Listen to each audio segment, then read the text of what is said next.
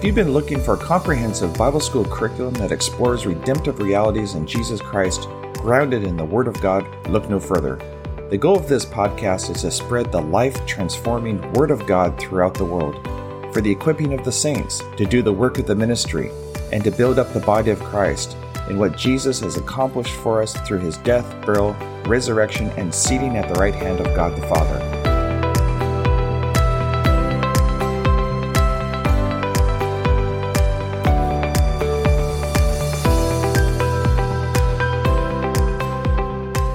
There's such an untapped potential for Christians to enter into their glorious inheritance in Jesus Christ. Together we will discover what Jesus has done for us by providing such a great salvation, and how to appropriate the promises of God in our lives. Jesus said in John chapter 8 verse 31, "If you hold to my teaching, you are really my disciples, and then you will know the truth, and the truth will set you free." Each podcast season will cover one of the books that I have compiled over the years. You can find a complete listing of my Christian education material on my website at www.wordinspire.com. You're welcome to download these ebooks for free in PDF format for your own personal or ministry use. So let's explore these biblical truths and principles together that will absolutely transform our lives. God bless.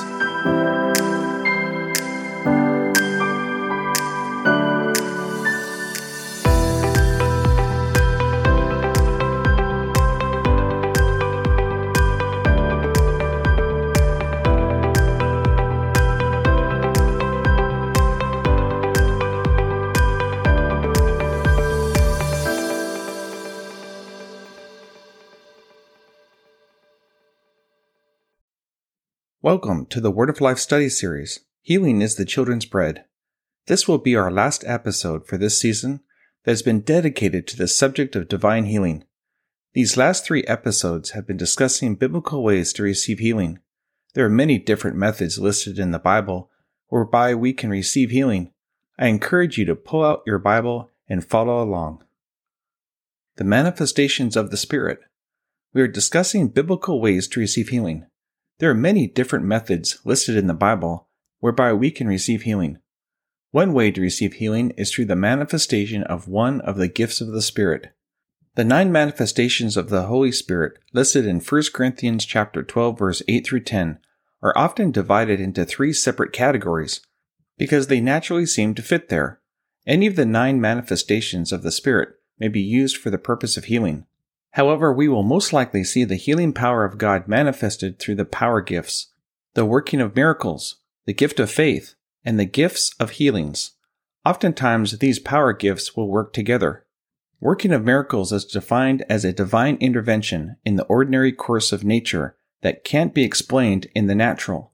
For example, the dividing of a river by the sweep of a mantle is an example of the working of miracles in operation. 2 Corinthians 2:14. After Elijah ascended into heaven in a chariot in the whirlwind, Elisha received his mantle and smote the Jordan River. Dividing the waters by a sweep of his mantle was the working of miracles because that was a supernatural intervention in the ordinary course of nature. In the area of healing, many times miracles are received. However, this is not necessarily the working of miracles, but is simply called healing miracles. Everything that God does is miraculous, in a sense, but receiving healing by supernatural means is not a miracle in the same sense that turning common dust into insects just by a gesture is a miracle, Exodus 8:16, or turning common water into wine just by speaking a word is a miracle, John 2 verse 7. Those 2 occurrences are examples of the working of miracles. Although the Old Testament people were healed and gifts of healings were in operation, gifts of healings were more commonly in operation in the New Testament than they were in the Old Testament. On the other hand, the working of miracles was more prominent or more commonly manifested in the Old Testament than in the New Testament, with the exception of the gift of working of miracles in Jesus' ministry. Now I want to focus on the special operation of faith through the manifestation of the Holy Spirit.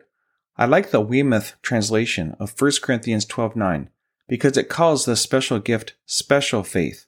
You see, this faith is special because every believer already has faith according to Romans 12:3. For example, there is saving faith, or faith to receive salvation. Ephesians 2:8. For it is by grace you have been saved through faith, and this not from yourselves, it is the gift of God. The faith by which we are saved is given to us through hearing the word. The Bible says, so then faith comes by hearing, and hearing by the word of God, Romans 10:17. But the manifestation of faith is distinct from Bible faith. It is a supernatural manifestation of one of the 9 gifts of the Holy Spirit. The manifestation of special faith is a gift of the Spirit to the believer that he or she might receive a miracle, whereas the working of miracles is a gift of the Spirit to the believer that he or she might work a miracle.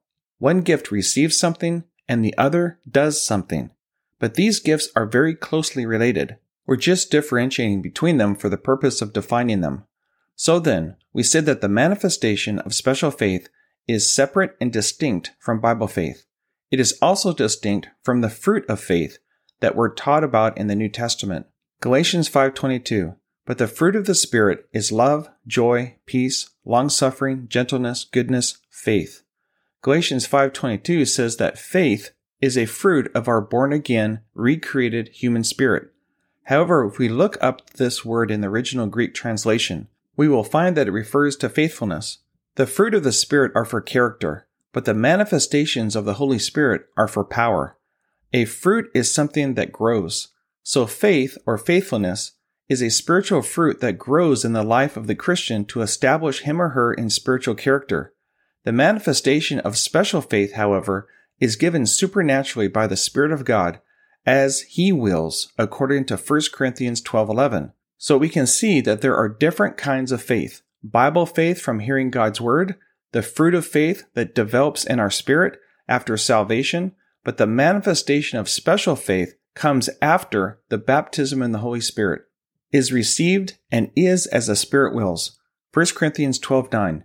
To another, faith by the same Spirit. To another, gifts of healing by that one Spirit. To another, miraculous powers.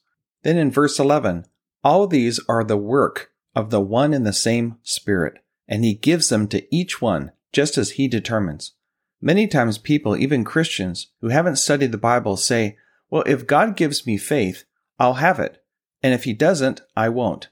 They read 1 Corinthians chapter 12, verse 9, to another faith, and they may think that's how all faith works. But that verse is talking about the manifestation of special faith, which is separate from all other kinds of faith.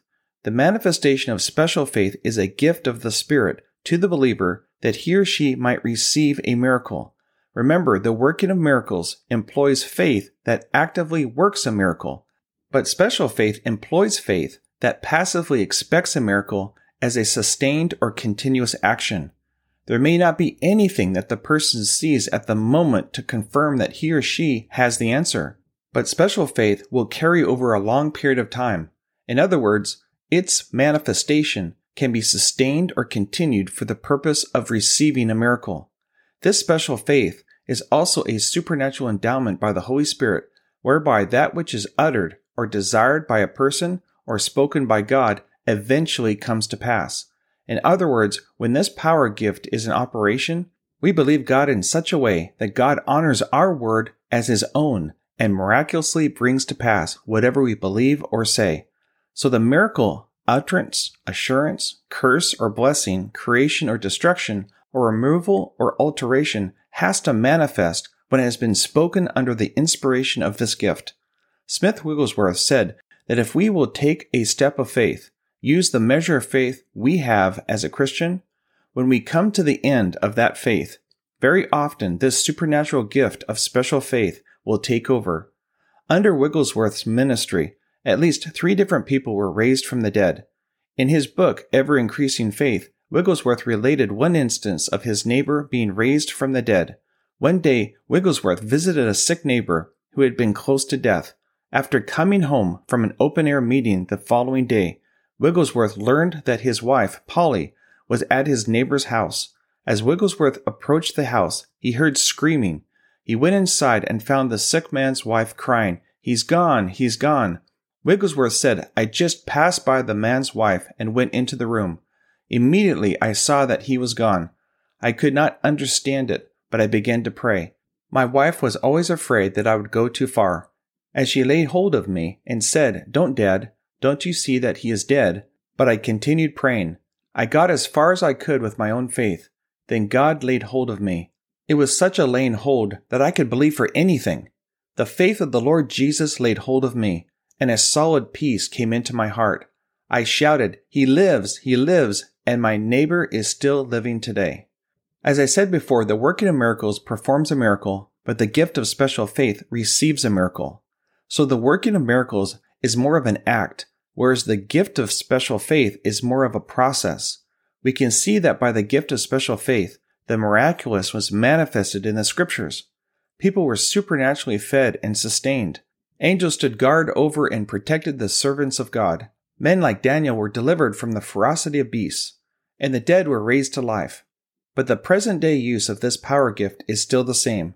In the same way that the gift of special faith was manifested in Bible days, it can be manifested to receive supernatural blessings, protection, or provision today. By this power gift, the dead can be raised, but it takes supernatural faith, special faith, for those things to happen. The three gifts of power, the working of miracles, the gift of special faith, and the gifts of healings, will very often work together. In the case of raising the dead, all three of these power gifts work together. First of all, in raising the dead, it takes supernatural faith, the gift of special faith, to call a person's spirit back after it has left the body. Then it takes the working of miracles, because the body would have started to deteriorate, as in the case of Lazarus, John chapter 11, verse 39. And then raising the dead also takes the manifestation of gifts of healings, because if the person who was raised from the dead wasn't healed, then whatever he or she died from would still affect the body, and he or she would die again. So the person would have to be healed too. Therefore, all three of the power gifts are in manifestation when someone is raised from the dead. So we have looked at the power gifts of the Holy Spirit, the gifts that do something, mentioned in 1 Corinthians chapter 12, verse 9 and 10. We have discussed the working of miracles and the gift of special faith. Now I want to focus on gifts of healings. In the original Greek translation of 1 Corinthians 12:9 and verse 30, this gift is listed as gifts of healings. Both gifts and healings are in the plural. Therefore, we will refer to this spiritual manifestation of the Holy Spirit as the gifts of healings. As we study the gifts of healings in Scripture, we see that they are manifested for the supernatural healing of diseases and infirmities without natural means or of any other sort. For example, Luke, the writer of the Acts of the Apostles and the Gospels that bear his name, was a medical doctor by profession. He accompanied Paul on many missionary journeys and was traveling with him when they were shipwrecked on the island of Melita. When we read the account in Acts chapter 28, nothing is ever said about Luke ministering to anyone while they were there. But the Bible says that Paul ministered to several on the island who were sick or had diseases, and they were healed. And how? By the supernatural power of God, not by some medical or natural means. Acts 28 verse 8. His father was sick in bed, suffering from fever and dysentery. Paul went in to see him, and after prayer, placed his hands on him and healed him. When this happened, the rest of the sick on the island came and were cured. Now, some have mistakenly thought the gifts of healings referred to the fact that God has given us doctors and medical science.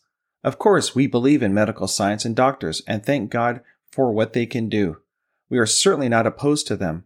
But the gifts of the Spirit are supernatural in origin. They have nothing to do with medical science. Healing that is supernatural doesn't come by a diagnosis and the prescribing of treatment. It comes by the laying on of hands, anointing with oil, or sometimes by just speaking God's word in faith. So we not only believe in natural healing, but we also believe in supernatural healing. Now, the main thing we need to understand is that there is a difference between the manifestation of the gifts of healings and receiving healing by one's own faith in God's word. That is why I am emphasizing that people can receive healing simply by exercising faith in the word of God, because it always works. There is no "as the Spirit wills" clause associated with it, as it is with the gifts of healings in 1 Corinthians chapter 12. I believe that God's primary and best way to receive our healing is through simple faith in God's promises. That way, what gets us healed keeps us healed. We are less likely to lose our healing because the same faith that got us healed in the first place continues to work in our spirit to keep us well. Hebrews 4:12 says that the Word of God is living and active. However, please keep in mind that it may take an individual months of study and meditating on God's Word to get faith in their heart to be healed. But it's worth it. If we don't have that kind of time, then we need to look to God for a manifestation of gifts of healing. 1 Corinthians chapter 14, verse 1. Follow the way of love and eagerly desire spiritual gifts. So when people are not at a place spiritually to receive healing on their own, which is the first and best method, the Lord has provided other avenues to be healed like spiritual gifts and ministries with a healing anointing on individuals. So when a believer with a special healing ministry draws attention to that anointing, it is not to draw attention to themselves, but to raise the expectancy of folks. As a result, they wouldn't need any more faith than just to expect Jesus to heal them through that believer as the gifts of healings are in manifestation. Mark 11:22. Have faith in God, Jesus answered. I tell you the truth, if anyone says to this mountain, go throw yourself into the sea, and does not doubt in his heart, but believes that what he says will happen, it will be done for him. Therefore I tell you, whatever you ask for in prayer, believe that you have received it and it will be yours. For instance, one could use the principles of faith in Mark 11:22-24 in relation to healing anytime and every time, since it falls under whatever you ask for in prayer, and is supported by countless other scriptures. So our confession would be, I believe I receive healing for this fill-in-the-blank part of my body. God honors faith in His Word, so the healing power will manifest, as Jesus said, according to your faith, be it unto you. Through this method of simple faith in God's Word, no one needs to lay hands on us. No one may even know about the condition. But God's power would still fall on an individual who takes God at His Word and receives it for themselves. However, when the gifts of healings are in operation, they're manifested through another person unto us as the Spirit wills. That's the difference. Remember, the healing always comes from God, regardless of the method. So let's now look at healing as a gift versus gifts of healings. Some have said, anytime you receive healing, it's a manifestation of the gifts of healings. But I disagree with that statement. Healing is a gift, all right, in the general sense that anything you receive from God would be a gift. But that doesn't necessarily mean that these spiritual gifts are in operation.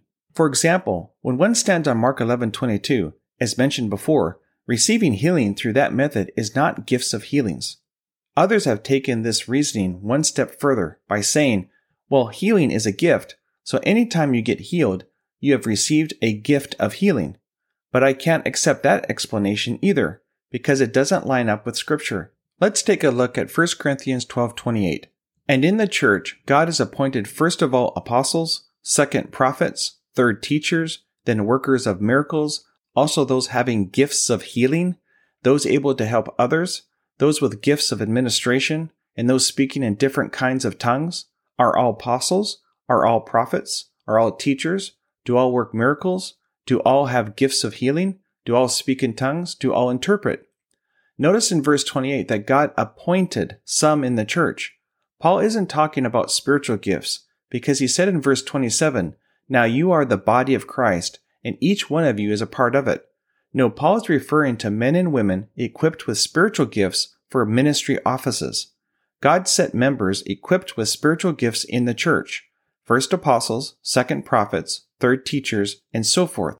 We see the gift of the apostle, prophet, or teacher is a ministry gift given to the church, not an individual gift that someone might receive, as stated in Ephesians chapter 4, verse 8 and 11. In other words, it's not given to bless ourselves. It is given in order to bless others. It's a ministry. 1 Corinthians 12:28 goes on to say, then workers of miracles, meaning after those who are equipped with the ministry gifts that Paul just mentioned, there are some in the ministry who are equipped with the gift of working of miracles. A better way to say it would be that the gift of the working of miracles operates by the Holy Spirit more consistently or more often in some people's ministries. Next, Paul mentions the gifts of healings, and he asks a few rhetorical questions. Does everyone have the ministry of the apostle? Well, certainly not. Does everyone have the ministry of the prophet? No. Does everyone have the ministry of the teacher? No. We could all teach to some extent, of course, but there are those whom God has put in the church who are specifically equipped or anointed by the Holy Spirit with a teaching gift or anointing. So we see the gifts of healings are not referring to gifts given to individuals to bless them personally. They are ministries of healing that are given to some in order to bless others. I like to say it this way. The gifts of healings are supernatural manifestations of the Holy Spirit that are manifested through someone to someone else. A special healing anointing can be imparted to any believer called to minister to the sick in a specialty area. Since God has provided a diversity of functions in the body of Christ, so that an interdependence is cultivated within the church of the Lord Jesus Christ, as we have mentioned that gifts of healings in the Greek refers not to just a general healing, but healing in different areas of the human body. With that in mind, it seems that the Holy Spirit will manifest healing more often through certain individuals for specific ailments or conditions. For instance, in the natural, we have eye doctors, or dentists, chiropractors, heart specialists, and so on, who specialize on certain parts of human anatomy. The Holy Spirit can also use any believer at any time to minister healing to others in a general sense, but it seems that certain individuals are specially anointed to minister more often to eye problems or hearing or tumors, etc., with greater success. Remember in 1 Corinthians 12:28, also those having gifts of healing referred to members in the body of Christ with specific healing ministries of certain areas of the body as well as in a general healing sense. This principle of deferring to other ministries can be seen when Philip the evangelist had preached Christ in Samaria, and many folks were saved in Acts chapter 8. After Philip had water baptized the disciples, he could have prayed for them to also be baptized with the Holy Spirit, yet he deferred to Peter and John, who seemingly had a special ministry along those lines. Acts chapter 8 verse 14. When the apostles in Jerusalem heard that Samaria had accepted the word of God, they sent Peter and John to them. When they arrived, they prayed for them that they might receive the Holy Spirit, because the Holy Spirit had not yet come upon any of them. They had simply been baptized in the name of the Lord Jesus Christ. Then Peter and John placed their hands on them, and they received the Holy Spirit. Another example, all believers are to share Christ with the lost, but evangelists and exhorters, Romans 12:8, have a special anointing to win souls to the Lord. My spiritual gifting is in teaching and ministering the baptism with the Holy Spirit. If a friend of mine who is an evangelist or an exhorter was to come with me and we came across an unbeliever, I would defer to my brother to do the ministry. But once that person got saved, my friend would then in turn defer to me to get him or her filled with the Holy Spirit. This is how the body of Christ is optimized in its operations. Of course, if my evangelist friend was not with me, I could still share the gospel and witness to the lost. Altar care teams should function this way. Everyone is equipped in a general sense to minister to a variety of needs, but we should defer to specialized ministries when they are present in order to maximize the anointing for the benefit of others. The healing anointing. Acts 10:38 indicates that the terms the anointing, the Holy Ghost, and the power are virtually synonymous with each other. This means that we are able to use these terms interchangeably when we are discussing the subject of the healing anointing and the power of God. Acts 10:38, how God anointed Jesus of Nazareth with the Holy Spirit and power, and how he went around doing good, healing all who were under the power of the devil because God was with him. First, let's discuss the broader subject of the anointing before we draw in the application of healing. As a born-again Christian, we are already anointed. What does anointing mean? Well, this term has its use from Genesis to Revelation. In the Old Testament, olive oil was poured upon the head of the prophet, priest, and the king to be commissioned for service. It represented the Holy Spirit upon their lives to empower them to carry out God's work in the earth. Leviticus 8:12. Moses poured some of the anointing oil on Aaron's head and anointed him to consecrate him. Consider the life of David after he was anointed by Samuel to be the next king of Israel in place of Saul. Like Samson, the Spirit of the Lord came upon David, who was only a teenager at the time, enabling him to kill a lion and a bear. David, through faith in God's word and the anointing upon his life, faced Goliath, who was one big bad dude. It was his faith in God that released the power of God, the anointing upon David to kill Goliath. 1 Samuel 17:34. But David said to Saul, "Your servant has been keeping his father's sheep. When a lion or a bear came and carried off a sheep from the flock, I went after it, struck it, and rescued the sheep from its mouth. When it turned on me, I seized it by its hair, struck it, and killed it. Your servant has killed both the lion and the bear. This uncircumcised Philistine will be like one of them, because he has defied the armies of the living God. The Lord who delivered me from the paw of the lion and the paw of the bear will deliver me from the hand of this Philistine." Saul said to David, "Go, and the Lord be with you."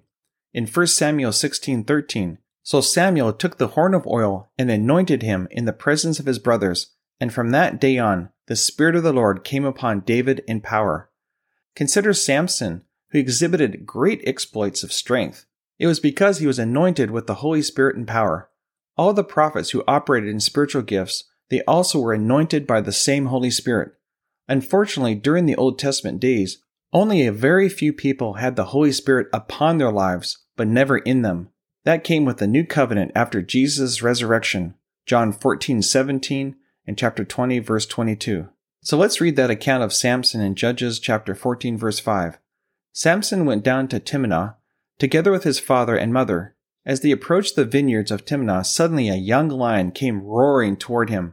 The Spirit of the Lord came upon him in power, so that he tore the lion apart with his bare hands, as he might have torn a young goat. But he told neither his father nor his mother what he had done. All the events recorded in the four Gospels were still considered to be under the Old Testament era, with the Old Covenant still in effect. Yet the Holy Spirit was active upon the lives of the Old Testament saints, even until the beginning of the Age of Grace. Isaiah 10:27, "And it shall come to pass in that day, that his burden shall be taken away from off thy shoulder, and his yoke from off thy neck, and the yoke shall be destroyed because of the anointing." In Luke 4:18, Jesus was reading from the book of Isaiah. "The Spirit of the Lord is on me, because he has anointed me to preach the good news to the poor. He has sent me to proclaim freedom for the prisoners and recovery of sight for the blind, to release the oppressed, to proclaim the year of the Lord's favor."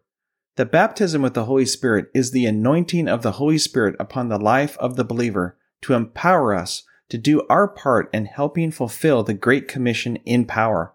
1 Corinthians 4:20, "For the kingdom of God is not a matter of talk, but of power." In John 3:34, it states that Jesus had the Holy Spirit without limit. The entire measure of the manifestation of the Spirit of God was on Jesus. Isaiah 11 verse 1, Luke 4 verse 1, verse 14, and verse 18 through 19. Jesus was anointed with the Holy Spirit at the baptism of John in Luke 3:22.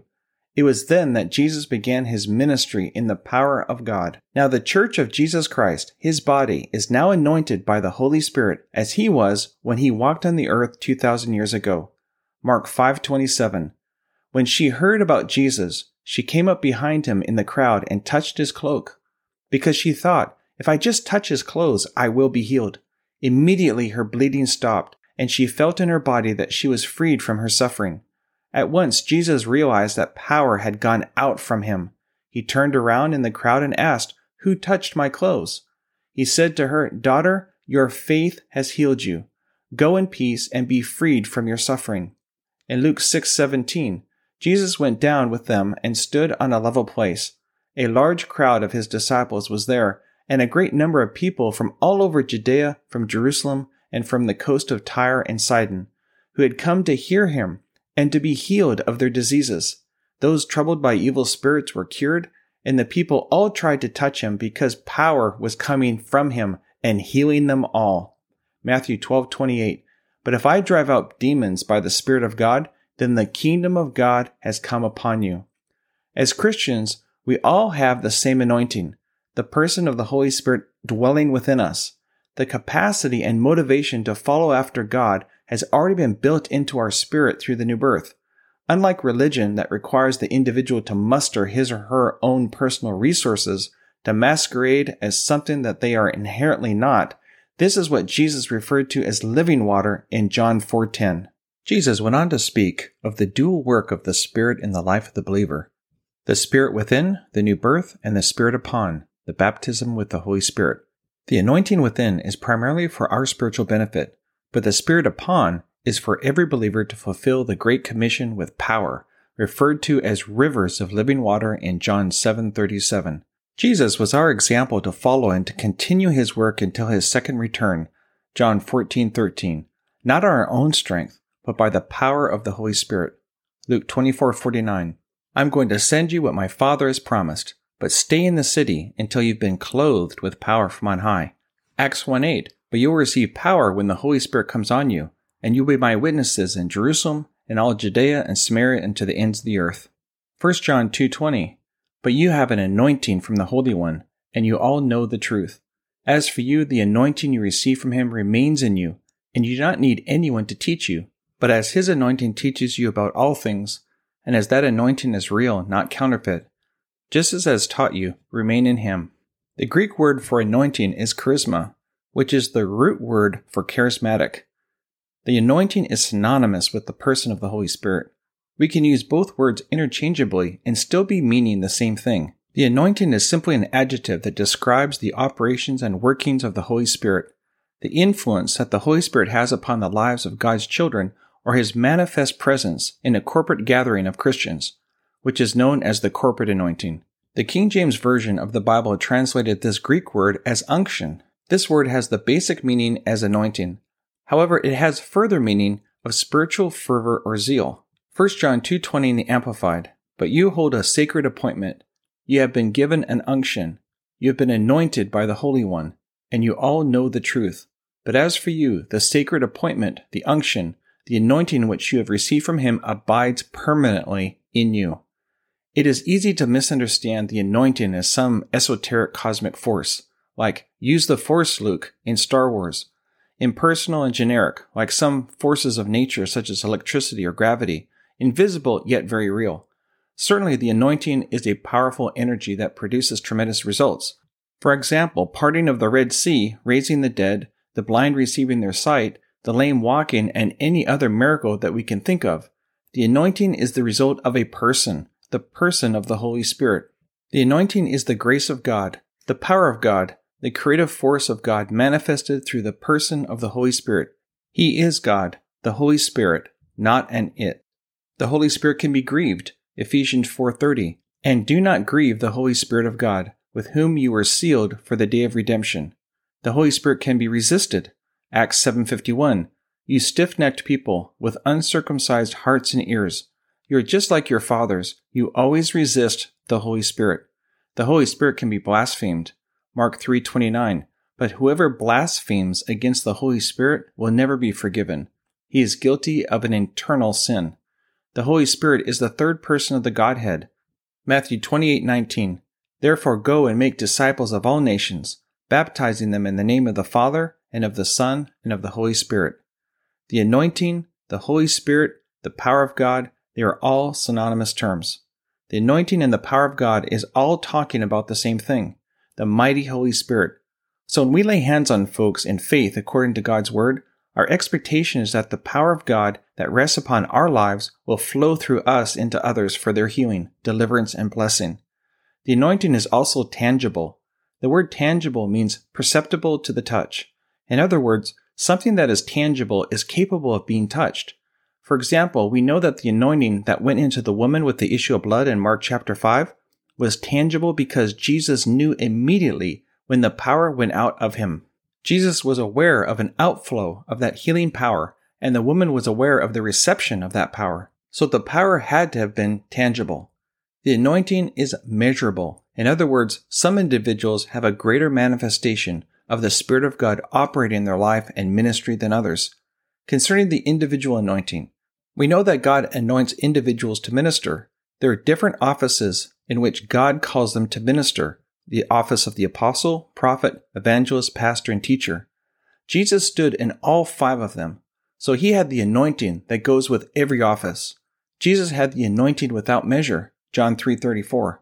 Members of the body of Christ have the anointing in a measure. Of course, Jesus was and is the Son of God. But Jesus was not ministering as the Son of God. He was ministering as a mere man anointed with the Holy Spirit. If Jesus was ministering on the earth as the Son of God and not as a man, then he wouldn't need to be anointed. But the Bible plainly states that Jesus was anointed in order to minister on the earth, Luke 4:18 and Acts 10:38. Now in 2 Kings chapter 2, verse 9, when they had crossed, Elijah said to Elisha, "Tell me, what can I do for you before I am taken from you?" "Let me inherit a double portion of your spirit," Elisha replied. "You have asked a difficult thing," Elijah said. "Yet if you see me when I am taken from you, it will be yours, otherwise not." The anointing for ministry automatically comes with the calling to stand in whatever office God has called us to. But the healing anointing is something different and separate from a ministry anointing. Every believer can lay hands on the sick in obedience to God's word and folks will get healed. However, Jesus as head of the church will anoint individuals with a greater anointing to bring healing to the sick. We need to understand that healing is by degree, and the degree of healing is determined by 2 conditions. Number 1, the degree of healing power administered to a member of the body of Christ. A person can be less anointed or more anointed to minister healing, just like a preacher can be less anointed or more anointed to preach. In the same way, a person can be less anointed or more anointed with the healing anointing. Luke 5:17. One day as he was teaching, Pharisees and teachers of the law, who had come from every village of Galilee and from Judea and Jerusalem, were sitting there, and the power of the Lord was present for Jesus to heal the sick. The second condition that determines the degree of healing is the degree of faith released by the individual to give action to that healing power. What was the power that flowed from Jesus' hands or was stored in his garments? Was it power that was inherent in him as the Son of God? No. Where did that power come from? It came from the Holy Spirit. And that same power, the healing power of God, is available today because the Holy Spirit is upon us today. Acts 10:38, how God anointed Jesus of Nazareth with the Holy Spirit and power, and how he went around doing good, healing all who were under the power of the devil, because God was with him. By revelation knowledge. This natural realm that we know of as contacted by our 5 physical senses is a product of the spiritual realm, which in turn is contacted by our human spirit. As a result, the natural realm in its laws and operations is very similar in parallel to the spiritual laws that govern the spirit realm. Why else would Jesus, in all his parables, use so many natural, concrete examples to illustrate abstract, unseen spiritual truths, like the parable of the sower, among many? I believe that this was by design and not by accident. God in his wisdom made our natural world a reflection of the spiritual world, so it would be easier for us to understand it. In other words, this physical world is a visual aid to understand the spiritual world. Romans 1:20. For since the creation of the world, God's invisible qualities, his eternal power and divine nature, have been clearly seen, being understood from what he has made, so that men are without excuse. For example, in the natural, we have this big ball of fire in our solar system called the sun. It is a power source for all natural life on this planet of ours. Without it, Earth would be a cold, dark, dead planet. Among many things, there is one essential contribution that the sun makes for this planet: light. Natural light is the key ingredient to photosynthesis in plant growth, which is the foundation to our food supply on this planet. Light also illuminates this planet so we can see all that God has created and come to understand it in all its wonders, color, and marvelous variety. As natural light produces life and illumination, so also the Word of God has the same effect upon us for the spiritual realm. God's Word is spiritual food, Luke 4:4. It's the bread of life for our spiritual development. It's a revealer of spiritual truth, and it's a portal or door into experiencing God's kingdom. Psalms 119:130 in the Amplified. The entrance and unfolding of your words give light. Their unfolding gives understanding, discernment, and comprehension to the simple. The Bible acts as our spiritual eyes into the unseen realm that is more real than this natural realm. The Bible is the truth that reveals things as they really are. Revelation knowledge is spiritual understanding revealed to the spirit of a person. This spiritual light of God's revelation knowledge is a key ingredient to our development, growth, and spiritual maturity. It is the creative and life-changing power of God that is at work in us who believe. 1 Thessalonians 2:13. And we also thank God continually because when you received the word of God, which you heard from us, you accepted it not as the word of men, but as it actually is, the word of God which is at work in you who believe. Luke 17:20. Once having been asked by the Pharisees when the kingdom of God would come, Jesus replied, "The kingdom of God does not come with your careful observation, nor will people say, 'Here it is,' or 'There it is,' because the kingdom of God is within you." John 6:63. Jesus said, "The Spirit gives life. The flesh counts for nothing. The words I have spoken to you are spirit and they are life." In this dispensation of grace that we live in today, the Holy Spirit has been sent forth to be our teacher, comforter, advocate, counselor, and one called alongside to help. This is what is meant by counselor. In the Greek, it's parakletos. He lives inside us to make Christianity a reality and not a dead religion. John 14:16. And Jesus said, "And I will ask the Father, and he will give you another counselor to be with you forever, the Spirit of truth. The world cannot accept him because it neither sees him nor knows him, but you know him, for he lives with you and will be in you." One of the main tasks that the Holy Spirit fulfills in the life of the believer is as our teacher or mentor. The Bible calls us disciples, which is disciplined learners of Christ. The Holy Spirit is our master teacher. He takes the truth of God's word and reveals it to our spirit on a personal basis. John 14:26. But the Counselor, the Holy Spirit, whom the Father will send in my name, will teach you all things and will remind you of everything I have said to you. In John 16:13, but when he, the Spirit of truth, comes, he will guide you into all truth. He will not speak on his own. He will speak only what he hears, and he will tell you what is yet to come. 1 Corinthians 2:9. However, as it is written, no eye has seen, no ear has heard, no mind has conceived what God has prepared for those who love him. But God has revealed it to us by his Spirit. The Spirit searches all things, even the deep things of God. For who among men knows the thoughts of a man except the man's spirit within him? In the same way, no one knows the thoughts of God except the Spirit of God. We have not received the spirit of the world, but the Spirit who is from God, that we may understand what God has freely given us. This is what we speak, not in words taught us by human wisdom, but in words taught by the Holy Spirit, expressing spiritual truths in spiritual words. The man without the Spirit does not accept the things that come from the Spirit of God, for they are foolishness to him. He cannot understand them because they are spiritually discerned. The spiritual man makes judgment about all things, but he himself is not subject to any man's judgment. For who has known the mind of the Lord that he may instruct him? But we have the mind of Christ.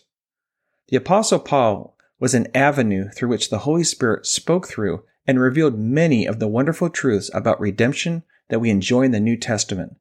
The believer's user manual for this glorious redemption in Christ. Ephesians chapter 3, verse 2. Surely you have heard about the administration of God's grace that was given to me for you. That is, the mystery made known to me by revelation.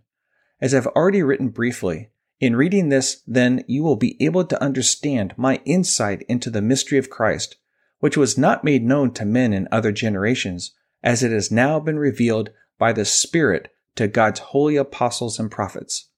Therefore, his prayer for the saints is that they would come to know, understand, and act upon these redemptive principles in order to appropriate God's amazing grace in their lives. Ignorance of these truths is costly, according to Hosea chapter 4, verse 6. So the obvious first step before acting on revelation truth is to know revelation truth. The source is the Holy Spirit through God's Word, and is something we must ask for, according to Ephesians chapter 1, verse 17. I personally have been praying this prayer regularly over my life, personalizing it by putting my name into it, since I found out about it in the late 1980s.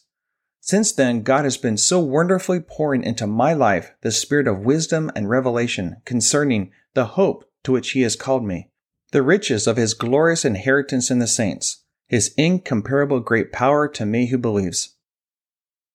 The healing power of God. A good analogy for understanding the anointing or the power of God was made by the late Reverend John G. Lake when he said electricity is God's power in the natural realm. Holy Spirit power is God's power in the spirit realm. You see, just as electricity is in existence in the natural world, the power of God is in existence in the spirit world. And just as there are laws that govern the operation of electricity in the natural realm, there are also laws that govern the operation of spiritual power. The problem has been that in times past, we have thought that if the anointing was present, it would automatically manifest itself and just work automatically. That's just not so. For example, electricity has been in existence in the earth since God created the universe. But did that electricity just automatically light up a house, cook a meal, or warm or cool a house? No, because for many years, man didn't even know electricity existed or understood how it operated. Even after electricity was discovered and a man knew it existed, it didn't automatically begin to operate. People had to come in contact with it somehow to make it work. Acquiring the knowledge of natural laws that governed electricity was essential. Then over time, the practical application of that knowledge has spawned into all the wonderful inventions that we enjoy and benefit from today. In other words, Adam and Eve could have had a computer and a microwave oven because the natural laws were in operation for them to tap into at that time. What they lacked was the technology, the understanding of how to work it. So it is with Christians. When we fail to tap into our glorious redemption and inheritance in Christ, we are living in the spiritual stone age of barely getting along in life, hardly scratching the surface of all the mighty precious promises that God has given us for all things that pertain to life and godliness. 2 Peter chapter 2 verse 1 through 4 and 2 Corinthians chapter 1 verse 18 through 21. Again, what is the difference? The key to unlocking God's grace in our lives is revelation knowledge. Well, if we could just get into our minds the fact that the healing power of God is in existence in the spirit world and that it also has laws that govern its operation, then men and women could learn to tap into that power and be blessed by its benefits. I've heard people ask, if the power of God to heal exists, why doesn't it just manifest automatically on our behalf? That's where we've missed it. We've thought, well, if it's so, it'll just manifest by itself. But no, there's something that has to be done on our end before there will be a manifestation of the healing power of God. It would be like saying, well, if it's God's will for us to have electricity in our homes, then when lightning strikes outside, it will automatically heat our homes, cook our food, and run our appliances. Obviously, we have to learn how to work in cooperation with those laws of nature in order to harness its power for our lives. So it is with the power of God. Here's an important note. The spontaneous display of lightning in the sky reminds us of the presence of electricity in the world with a wonderful potential that can be tapped into. Today, we have learned to do so much through more controlled and predictable manners to harness that power. The manifestations of the Holy Spirit in 1 Corinthians 12:7 is a display of God's power to produce signs and wonders, which includes gifts of healings for our lives. These manifestations of the Holy Spirit are as the Spirit wills, according to 1 Corinthians 12:11. They are spontaneous and out of our control. Just as in nature, when we see the raw display of electricity in the form of lightning, yet both forms of power are from God to get our attention. Both can be received for our benefit and for His glory.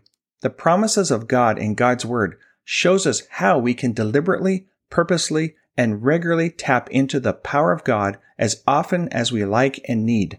Devotional tongues is a good example of this in 1 Corinthians 14:18. I thank God that I speak in tongues more than all of you. Why else would He make them available for us? Just so we can gaze at them and wonder from a distance? Clearly, God's intentions is for us to utilize His precious promises and His anointing for our lives so we can be blessed and, more importantly, to be a blessing to others. God's Word shows us how to plug into God's power to light up our lives as simple as plugging a lamp into a wall socket. We can tap into the power of God for our benefit and for others just as easily as we have learned to harness the power of electricity through knowledge and understanding of spiritual laws, just as we have come to understand natural laws. Since the anointing flows like electricity, One can say that each believer connects to the power source, the Holy Spirit, through faith in God's Word. Faith is the catalyst that unlocks the power of God, His grace that is in His Word. Unfortunately, doubt and unbelief or not walking in love grieves the Holy Spirit and thus short-circuits the flow of God's power in and through our lives. As I'm sharing these truths in this episode, I can almost sense the objections of religious folks on this. How dare you think that you can use God's power for yourself and regard it as something common as you would use electricity? God is sovereign and mysterious and would never allow Himself to be abused and used by people. Who said anything about abusing God or taking advantage of Him? It was His idea in the first place. Ephesians 1:3. Praise be to the God and Father of our Lord Jesus Christ, who has blessed us in the heavenly realms with every spiritual blessing in Christ. 2 Peter 1:3. His divine power has given us everything we need for life and godliness through our knowledge of Him who has called us by His own glory and goodness. Through these He has given us His very great and precious promises, so that through them you may participate in the divine nature and escape the corruption in the world caused by evil desires. 2 Corinthians 1:18. But as surely as God is faithful, our message to you is not yes and no. For the Son of God, Jesus Christ, who is preached among you by me and Silas and Timothy, was not yes and no, but in Him it has always been yes. For no matter how many promises God has made, they are yes in Christ. So through Him the Amen is spoken by us to the glory of God. Now it is God who makes both us and you stand firm in Christ. He anointed us, set His seal of ownership on us, and put His Spirit in our hearts as a deposit guaranteeing what is to come. Psalms 103 verse 2. Praise the Lord, O my soul. Forget not all His benefits, who forgives all your sins and heals all your diseases. Matthew 7:9. Jesus said, which of you, if his son asks for bread, will give him a stone? Or if he asks for a fish, will give him a snake? If you then, though you are evil, know how to give good gifts to your children, how much more will your Father in heaven give good gifts to those who ask Him? John 10:10 in the Amplified. Jesus said the thief comes only in order to steal and kill and destroy. I came that they may have and enjoy life and have it in abundance, to its full, till it overflows. 3 John verse 2 in the Amplified. Beloved, I pray that you may prosper in every way and that your body may be kept well, even as I know your soul keeps well and prospers. 1 Timothy 6:17.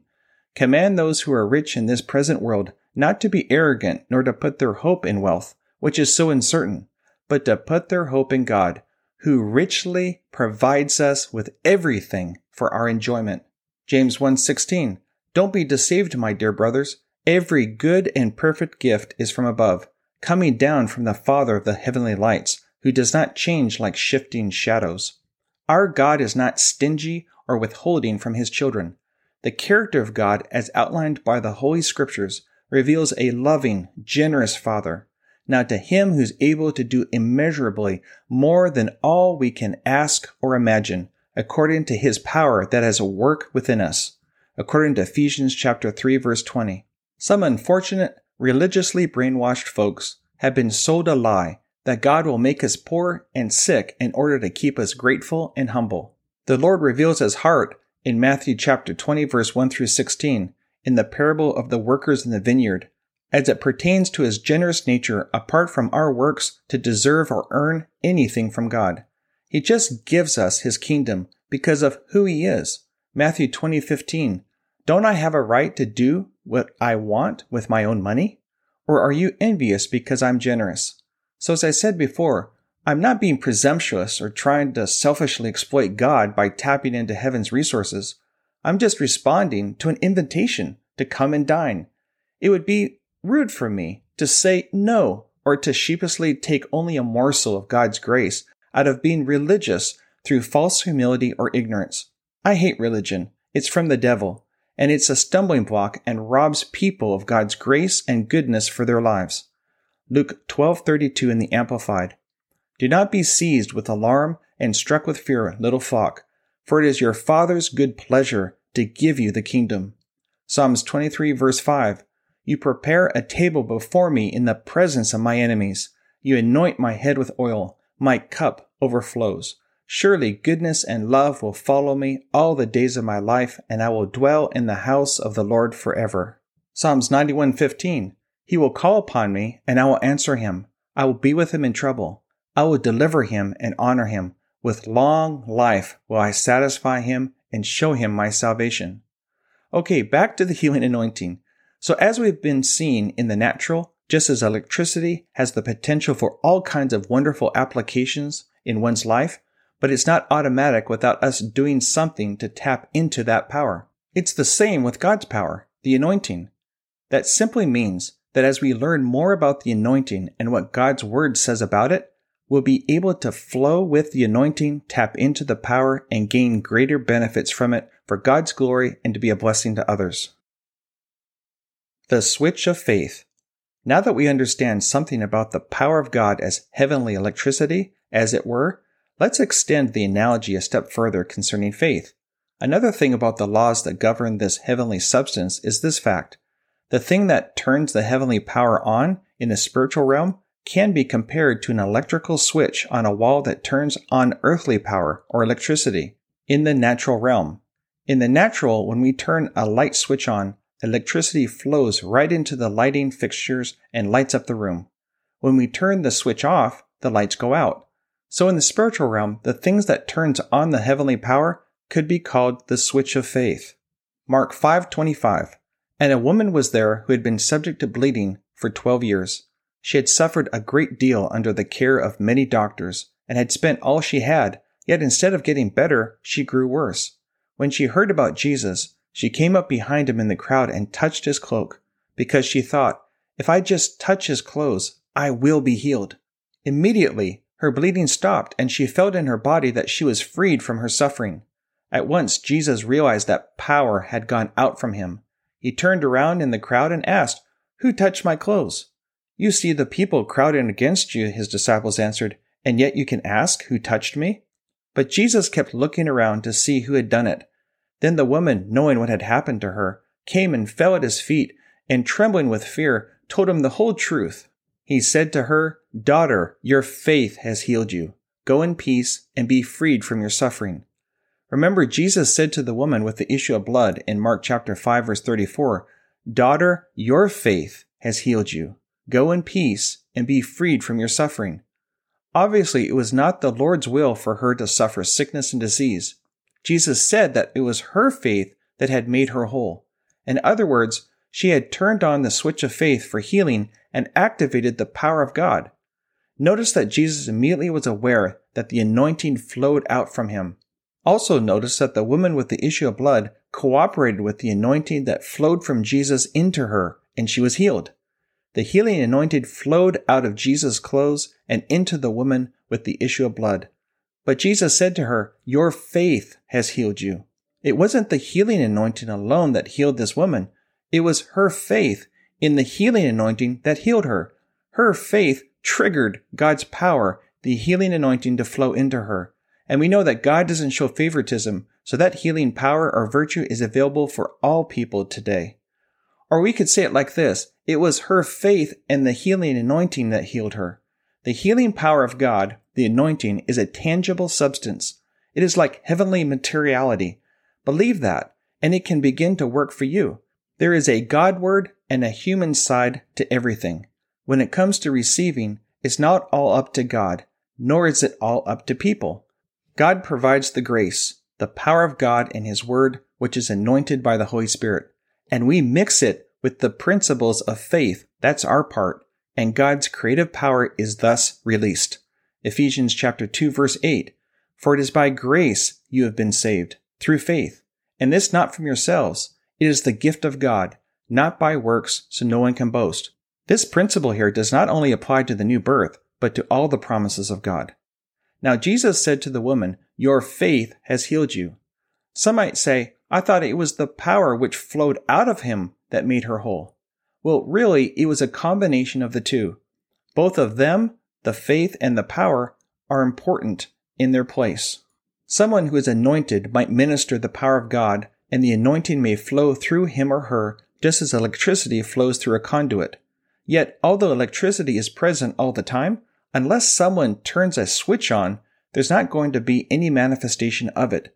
In the same way, we have to turn the switch of our faith on to receive a manifestation of the healing power of God, or anything else from the Lord for that matter. Many people have thought that if the power of God was present, it would just manifest itself automatically, regardless of whether or not anyone believed in it or believed for it. Then if there was no manifestation, they've thought, well, the power is not here. Then they'd break out and start singing, "Oh Lord, send the power just now." Because they couldn't see the anointing or feel it in manifestation, they thought it wasn't there. But the power of God is always present everywhere all the time. God is omnipresent. God didn't leave most of his power over in one town and then leave only a little bit of it wherever you are. No, wherever God is, all of his ability, all of his power, all of his capabilities are present everywhere at the same time. What God is looking for is faith, and that is what he responds to. Luke 18:8. However, when the Son of Man comes, will he find faith on the earth? Likewise, in Luke 6:19, folks came to Jesus to be healed. It was the touch of faith that caused the power to flow. Faith completes the circuit between people and God for his power to flow to hurting humanity. So the battle is just to get people to believe the Bible for whatever they need. Luke 6:17.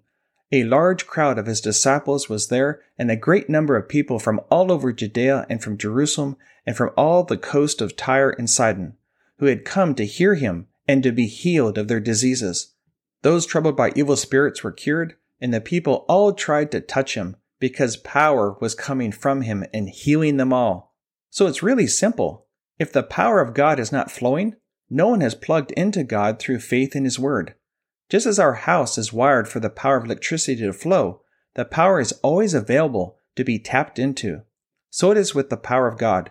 The Holy Spirit is everywhere in the earth today, ready to give power to the faint. Isaiah 40 verse 29 and 2 Chronicles 16:9. Unless we plug into the power of God through faith, there will be no manifestation of God's power in our lives. It is never God's fault when we fail to plug into his amazing grace and receive our needs met, because the power is always available for us to tap into and to receive 24/7. Many people don't know how to connect with God. Instead of being taught faith, they've been indoctrinated with a psychology of unbelief and doubt, or emotion, to plead and to beg in a desperate manner. They want to be healed, but still don't know if it's God's will for them to be healed. As a result, they are not making a connection with God through faith, and their lives remain void of God's power. That's not God's fault. Romans 1:16, I'm not ashamed of the gospel, because it is the power of God for the salvation of everyone who believes. The good news is that every sinner, anywhere, at any time, can receive the power of salvation through faith in Jesus Christ. Every saint can appropriate, tap into, and receive the power of God to meet any and every need of their life through faith in God's Word. So the key to having this revelation knowledge is acting on it. However, not everyone is at that level in his or her faith where one can just believe God's Word for himself or herself and receive healing through faith in God's Word alone, even though that's God's highest and best. Therefore, we should endeavor to teach and preach all of it, every side of divine healing, and to minister to people on all levels of faith and by all methods of healing. Notice in Hebrews 4:2, the words combine, or in the King James Version, mix, in conjunction with entering into God's rest. The promised land for the new covenant believer is to experience all of Christ's redemption and inheritance for this life. God's Word contains God's grace and power. It is released through our faith. Faith is the catalyst that brings on the reaction or manifestation of God's power in our lives. Hebrews 4 verse 1. Therefore, since the promise of entering his rest still stands, let us be careful that none of you be found to have fallen short of it. For we also have had the gospel preached to us just as they did, but the message they heard was of no value to them, because those who heard it did not combine it or mix it with faith. Now we who have believed enter that rest. So we can see that it's not a matter of having more power that gets the job done. We must turn our faith on in God's Word in order for God's power to flow into our lives. It's all about connection. Certainly, it's true that it's not by might or by power, but by His Spirit, says the Lord Almighty, according to Zechariah 4:6. However, we still have to cooperate with God's Spirit by believing in Him if we want to receive the blessing of God. We've got to learn to mix faith with the power. The power of prayer brings into manifestation the power of God, but it must be the prayer of faith. James 5:14. Is any one of you sick? He should call for the elders of the church to pray over him and anoint him with oil in the name of the Lord. And the prayer offered in faith will make the sick person well, and the Lord will raise him up. If he has sinned, he will be forgiven. Therefore, confess your sins to each other and pray for each other so that you may be healed. The prayer of a righteous man or woman of God is powerful and effective. In the Amplified, in chapter 5, verse 16, the earnest, heartfelt, continued prayer of a righteous man or woman of God makes tremendous power available, dynamic in its working. Now notice that the prayer of a righteous person makes tremendous power available. This tremendous power is in the spirit realm all the time, isn't it? But the prayer of the righteous person makes it available. Or let's say it another way. The prayer of the righteous brings the power of God into manifestation. Old-time Pentecostals used to call it praying the power down. Therefore, the biblical principle of making God's power available is through the prayer of faith. When it comes to praying for others, even though the power is in manifestation, faith has to be exercised by the individual in order to tap into it. For it's by faith that we receive any and everything that comes from God.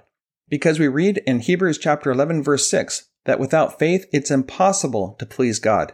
Because anyone who comes to Him must believe that He exists and that He's a rewarder of those who diligently seek Him. In ministering the tangible healing power of God, one can lay hands on people and sense the power of God go into them and then come right back out. And why is that? Because they didn't take hold of it. This usually happens because folks are trying to receive healing with their mind. The same can be said of receiving the baptism with the Holy Spirit and speaking with other tongues. But divine healing is not mental. We can't contact God with our mind because He's not a mind. He is a spirit. John 4:24. Jesus said, God is spirit, and His worshipers must worship Him in spirit and in truth. Natural people attempt to heal through the mind or through the 5 physical senses. But when God comes on the scene as the healer, He heals through the person's spirit.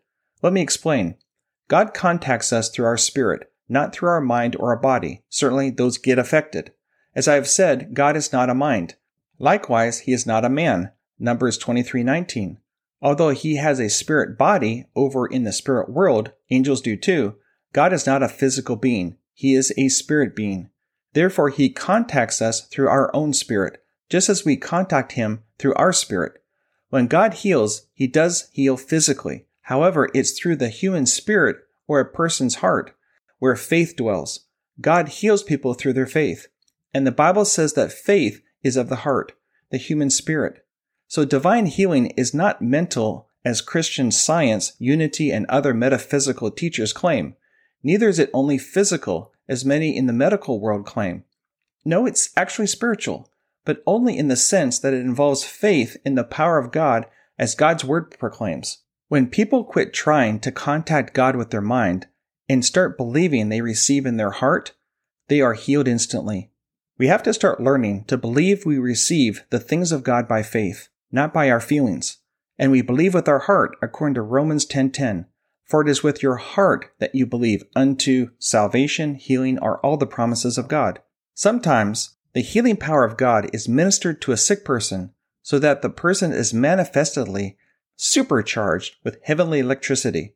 Yet no real or final healing takes place until something occurs that releases the faith of the individual. The power of God could be in manifestation to where the whole place is shaking, but that power is not released in us except through faith. Confession is a great way of turning the switch of faith on. Healing, you're mine, and I take it now in Jesus' name. That simple confession is a way to release our faith and let the power in. Faith in God's word opens the door for Jesus to come in and heal us. Revelation 3:20. Jesus said, Here I am. I stand at the door and knock. If anyone hears my voice and opens the door, I will come in and eat with him and he with me. That is why it is so important to teach people how to operate in faith. When they mix their faith with the power of God, healing comes forth. The healing anointing is a tangible substance. and the Word of God reveals to us the rules and laws that govern its operation. The Lord Jesus Christ revealed and applied the laws of the Spirit, which demonstrated the fact that the healing power of God is a tangible substance, a heavenly materiality. Now we won't receive any of this power from heaven if we don't believe there's any there. If we don't believe it exists, we'll never get it applied to our circumstances to do us any good. The healing power of God will not benefit us until we believe in it and lay hold of it biblically by faith, and simply receive it. But thank God, through our faith in the Holy Written Word and in the mighty power of God, we can receive divine healing. By simply believing what God's Word says about the healing anointing, we can enjoy all the blessings and benefits of this power from heaven that is available to us today. Well, thank God for the Word, and thank God for every avenue of healing. Number 1, simple faith in the anointed Word of God. Number 2, the laying on of hands by believers anointed with the Holy Spirit. Number 3, those specially anointed to minister to the sick. And number 4, for supernatural manifestations of the healing power of God according to 1 Corinthians chapter 12. We know that each of these methods of healing is scriptural and that they work mightily on our behalf when we mix our faith with the power. The laying on of hands. As Christians, we have the nature of God in us. We have the life of God in us.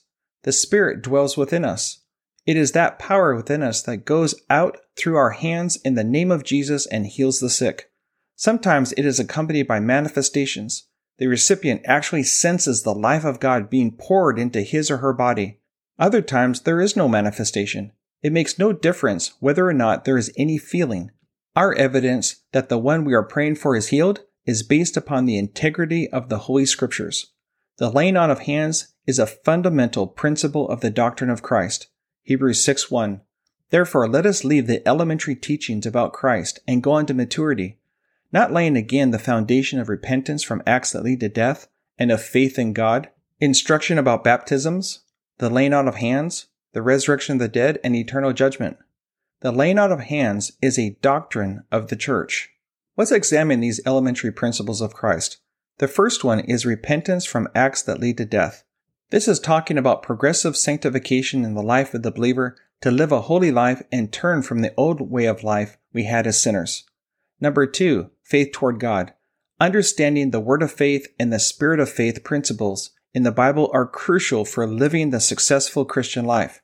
It's only through faith that we know God, live for Him, and participate in His kingdom.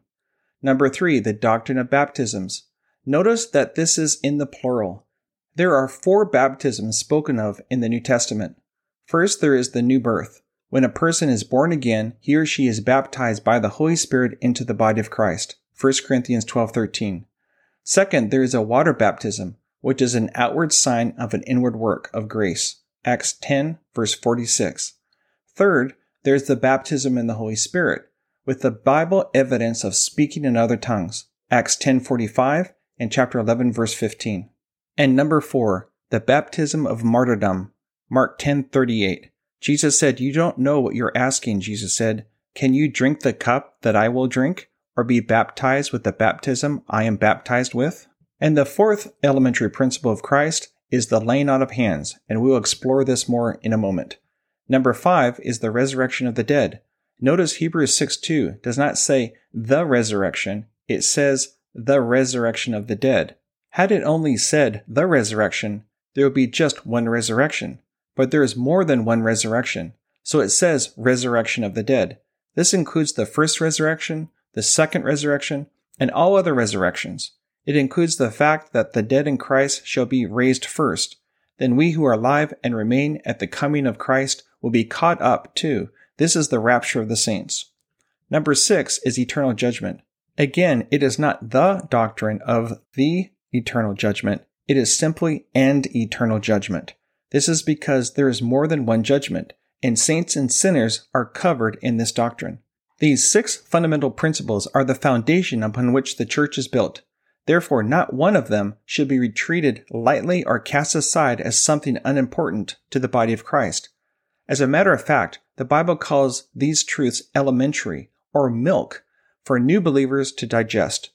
Before a child goes to high school or middle school, they first go to elementary school in order to learn the basics. Sadly, many Christians do not even understand these basic doctrines of the church, even after being saved for many years. And really, it's not their fault. Their church leaders have not exposed them to them. Hebrews 5:11. We have much to say about this, but it's hard to explain because you are slow to learn. In fact, though by this time you ought to be teachers, you need someone to teach you the elementary truths of God's Word all over again. You need milk, not solid food. Anyone who lives on milk, being still an infant, is not acquainted with the teaching about righteousness. But solid food is for the mature, who by constant use have trained themselves to distinguish good from evil. This failure of grasping the basics is partly attributed to the individual, but mostly it's the fivefold ministry gifts found in Ephesians 4:11. Their responsibility is to train believers in these and other essential truths of the Word. The fivefold ministry gifts are the leadership gifts in the body of Christ. Their effectiveness to fulfill Ephesians chapter 4, verse 11 through 16 will be reflective in the lives and the fruitfulness of all believers. Starting with Ephesians chapter 4, verse 11. It was he who gave some to be apostles, some to be prophets, some to be evangelists, and some to be pastors and teachers, to prepare God's people for works of service, so that the body of Christ may be built up until we all reach unity in the faith and in the knowledge of the Son of God, and become mature, attaining to the whole measure of the fullness of Christ. Then we will no longer be infants, tossed back and forth by the waves, and blown here and there by every wind of teaching, and by the cunning and craftiness of men in their deceitful scheming. Instead, speaking the truth in love, we will in all things grow up into Him who is the head, that is Christ. From Him the whole body, joined and held together by every supporting ligament, grows and builds itself up in love, as each part does its work. Now, if I were to say, I don't much believe in the new birth, water baptism, or the baptism in the Holy Spirit, folks would be ready to quit on me right now and run me out, and I wouldn't blame them. And folks would be certain that something was wrong with me if I were to say, I don't think the dead will ever be resurrected, or I don't go along with this judgment business. I don't think there's going to be any judgment. Again, Christians would say, there's something wrong with that fellow. He's not solid. He doesn't believe the fundamental principles of the doctrine of Christ. Well, no matter what else we believe, we must believe in the fundamentals. I can have fellowship with anyone who believes the fundamentals. And if one of the fundamental principles is right, they're all right. We can't leave any one of them out. The Bible has a great deal to say about the doctrine of laying on of hands. That's why it's surprising to me that many Christians see no significance at all in this scriptural ordinance and doctrine. In the church on a whole, we hear lots of sermons on repentance, and we hear a little bit of preaching on faith, but we rarely hear any teaching on the laying on of hands. The lack of teaching on the subject has given many believers the wrong impression that it's unimportant and of no particular value to us. But if it's a fundamental principle of the doctrine of Christ, it is valuable. To deny, minimize, or ignore this fundamental principle of Jesus Christ is a serious matter. Impartation. Actually, the laying on of hands is a theme that runs throughout the entire Bible. There are several scriptural purposes for employing the laying on of hands. So let's examine some examples from both the Old and New Testaments. The central purpose for the laying on of hands is impartation, and the transference of the anointing into another person. First, it is used for imparting a blessing. Jacob laid his hands on his grandsons and spoke words of blessing over them. Genesis 48:14. But Israel reached out his right hand and put it on Ephraim's head, though he was the younger, and crossing his arms, he put his left hand on Manasseh's head, even though Manasseh was the firstborn. All throughout the ministry of Jesus, he was regularly laying his hands on people. On one occasion, he released a blessing upon children through the laying on of hands. Matthew 19:13. Then little children were brought to Jesus for him to place his hands on them and pray for them. But the disciples rebuked those who brought them. Jesus said, "Let the little children come to me, and do not hinder them, for the kingdom of heaven belongs to such as these." When he had placed his hands on them, he went on from there. Another form of impartation is separation into ministry and equipping. The Bible reveals that another purpose for which the laying on of hands was used was to equip men and women to serve God.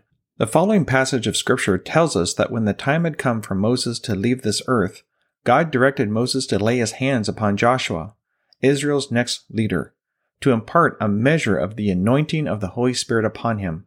Numbers 27:18.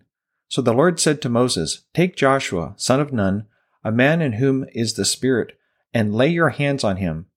Have him stand before Eleazar the priest and the entire assembly and commission him in their presence.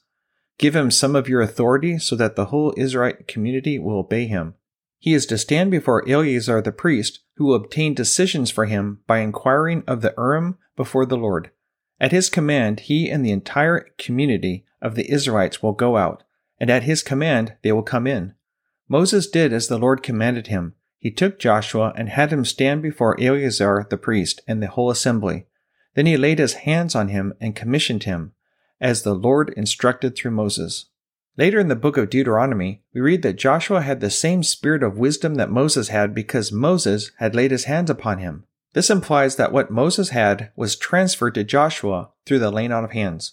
Deuteronomy 34:9. Now Joshua, son of Nun, was filled with the spirit of wisdom because Moses had laid his hands on him.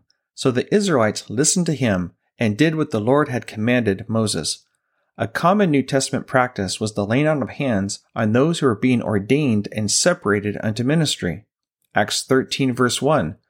In the church at Antioch there were prophets and teachers: Barnabas, Simon, Niger, Lucius of Cyrene, Manaen, who had been brought up with Herod the Tetrarch, and Saul. While they were worshiping the Lord and fasting, the Holy Spirit said, Set apart for me Barnabas and Saul for the work to which I have called them. So after they had fasted and prayed, they placed their hands on them and sent them off. The two of them sent on their way by the Holy Spirit. The laying on of hands was also used in imparting spiritual gifts.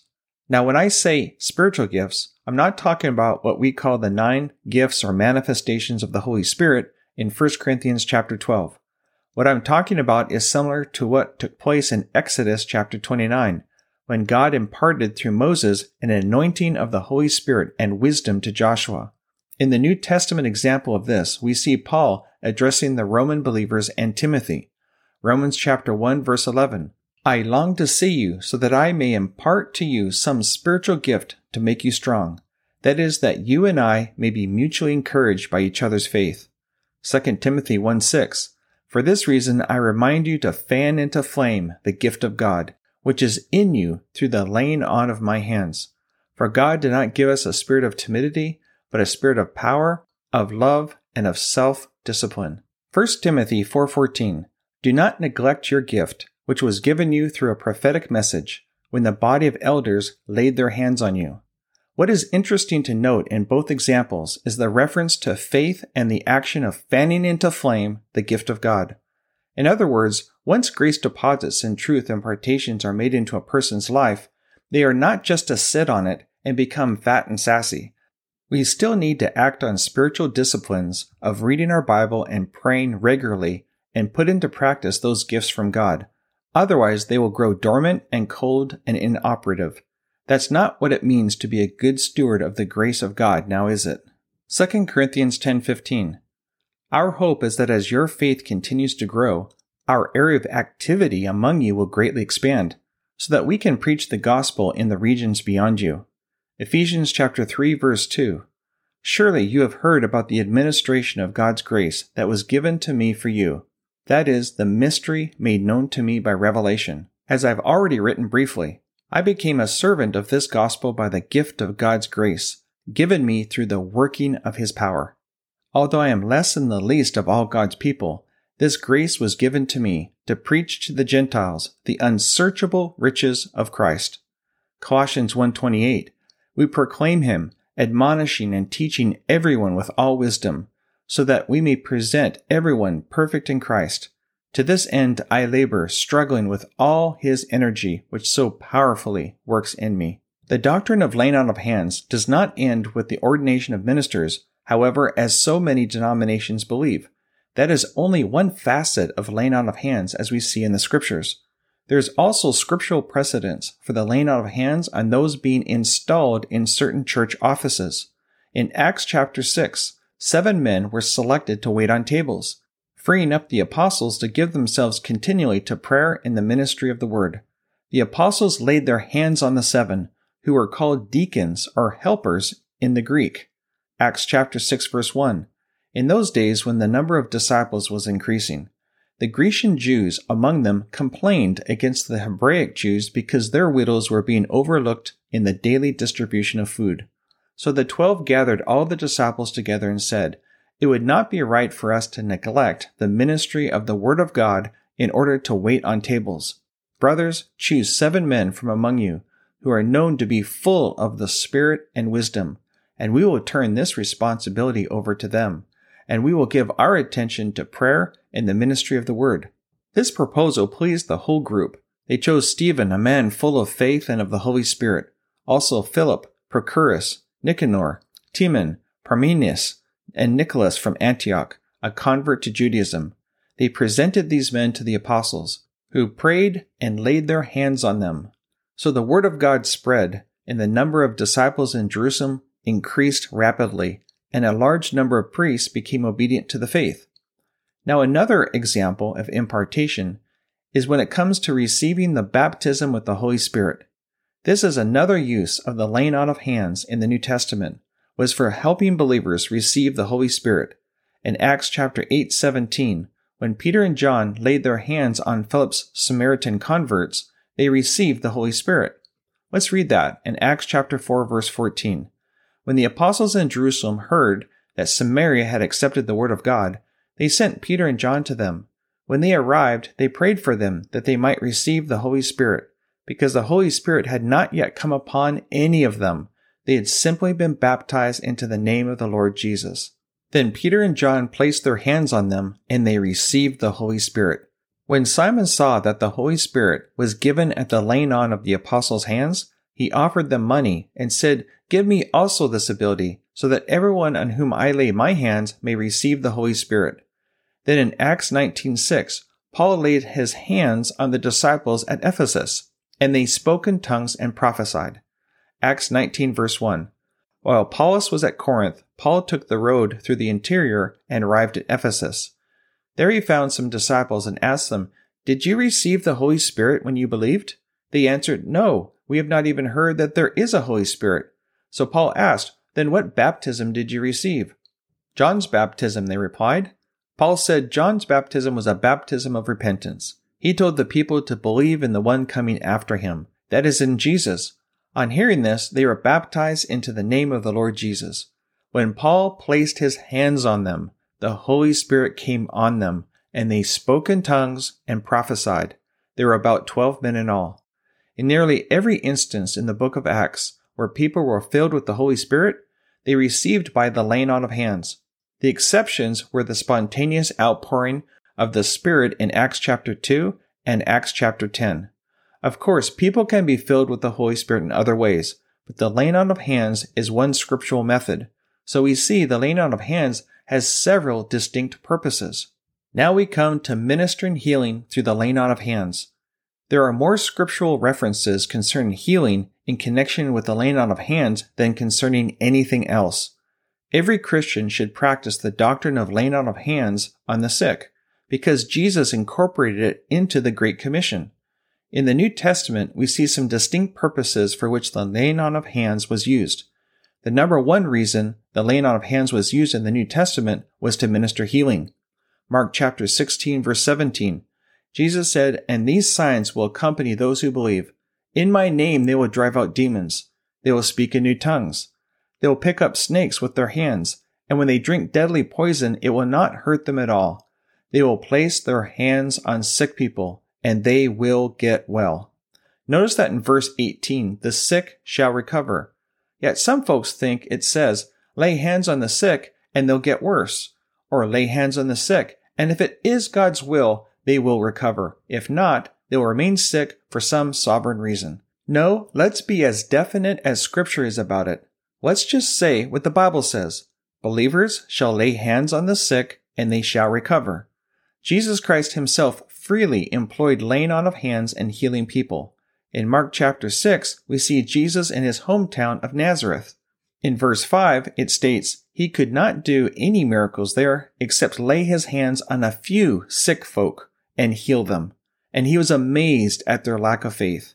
Notice this text is speaking of the Lord Jesus Christ himself, the Son of God. It doesn't say he wouldn't do mighty miracles in Nazareth. It says he couldn't. It seems, therefore, that the laying on of hands will work when nothing else will.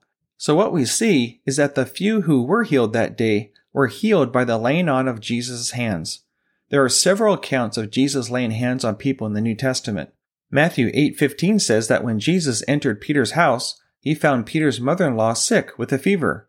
So he touched her hand, and the fever left her, and she got up and began to wait on him. Praise God! The blind man who was healed by the laying on of Jesus' hands. Some will say Jesus prayed for the blind man twice. I really don't know that he even prayed for him at all, for the Bible does not say he prayed. The Bible says he laid his hands on him twice. Therefore, it is scriptural, correct to lay our hands a second time on a sick person if necessary. You know, it's really good to know what Jesus did in certain circumstances. Then we know what to do as well. Mark 8:22. They came to Bethsaida, and some people brought a blind man and begged Jesus to touch him. He took the blind man by the hand and led him outside the village. When he had spit on the man's eyes and put his hands on him, Jesus asked, "Do you see anything?" He looked up and said, "I see people. They look like trees walking around." Once more, Jesus put his hands on the man's eyes. Then his eyes were opened, his sight was restored, and he saw everything clearly. In the case of the deaf man, the Bible does not say that people asked Jesus to heal the man, although it is implied. It says they asked him to put his hands on him. In those two cases, notice that groups of people brought the blind man and the deaf man to Jesus. These people, as well as the sick themselves, believed in the laying on of hands. The multitudes expected healing through the laying on of hands, and they got the desired results. Mark 7:32. There some people brought to him a man who was deaf and could hardly speak, and they begged him to place his hand on the man. After he took him aside, away from the crowd, Jesus put his fingers into the man's ears, then spit and touched the man's tongue. He looked up to heaven, and with a deep sigh said "Ephphatha," which means "be opened." At this the man's ears were opened, his tongue was loosed, and he began to speak plainly. People will say, "I had hands laid on me for healing, and I did not recover." Well, the million-dollar question is to ask those same people, well, did you expect to recover? They usually answer no.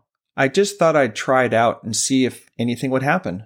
People who are just trying it out are not going to get healed because they're not in faith. If we don't expect to be healed or delivered through the laying on of hands, then having hands laid upon us will be in vain. If we want the laying on of hands to work for us, we have got to believe in it. Without faith, the laying on of hands is a mere ritual, and nothing happens. I think these folks see the laying on of hands like rubbing their socks on the carpet during winter, hoping some sparks will fly and perhaps zap them with some healing power. Mark chapter 5 tells us that Jairus, a ruler of the synagogue in Galilee, also believed in the laying on of hands. He didn't say, "Come and pray for my daughter who is sick." He didn't even say, "Come and heal her." He said in verse 23, "Please come and put your hands on her so that she will be healed and live." Jairus believed his daughter would be healed when hands were laid on her, and he made a confession of his faith. Let's read that in Mark chapter 5, verse 22. Then one of the synagogue rulers named Jairus came there. Seeing Jesus, he fell at his feet and pleaded earnestly with him, "My daughter is dying. Please come and put your hands on her so that she will be healed and live." So Jesus went with him. While Jesus was on the way, some people from Jairus' house notified him that in the meantime his daughter had died. Notice in verse 41, it says that Jesus took her by the hand. In other words, Jesus touched her. He took her by the hand, and she was raised from the dead and healed. Let's go on reading in verse 35. While Jesus was still speaking, some men came from the house of Jairus, the synagogue ruler. "Your daughter is dead," they said. "Why bother the teacher anymore?" Ignoring what they said, Jesus told the synagogue ruler, "Don't be afraid, just believe." He took her by the hand and said to her, "Talitha cumi," which means, "Little girl, I say to you, get up." Immediately the girl stood up and walked around. She was 12 years old. At this, they were completely astonished. He gave strict orders not to let anyone know about this, and he told them to give her something to eat. Sadly, some might try to argue that since this healing took place during Jesus' earthly ministry, it has no application for us today. Yes, Jesus laid hands on sick people, but he exhorted all believers to lay hands on the sick too. In Mark 16 verse 18, Jesus said they will place their hands on sick people and they will get well. If the Great Commission does not apply today, then sure, laying hands on the sick has been done away with as well. As long as the gospel message of salvation is being preached throughout the world, then it will continue to contain a message of physical healing as well. Matthew 24:14, and this gospel of the kingdom will be preached in the whole world as a testimony to all nations, and then the end will come. People still preach repentance and water baptism. No one objects to that. Well then, why not preach all of the Great Commission? Why stop with just part of it? So why not preach the laying on of hands? The laying on of hands is part of the Great Commission too.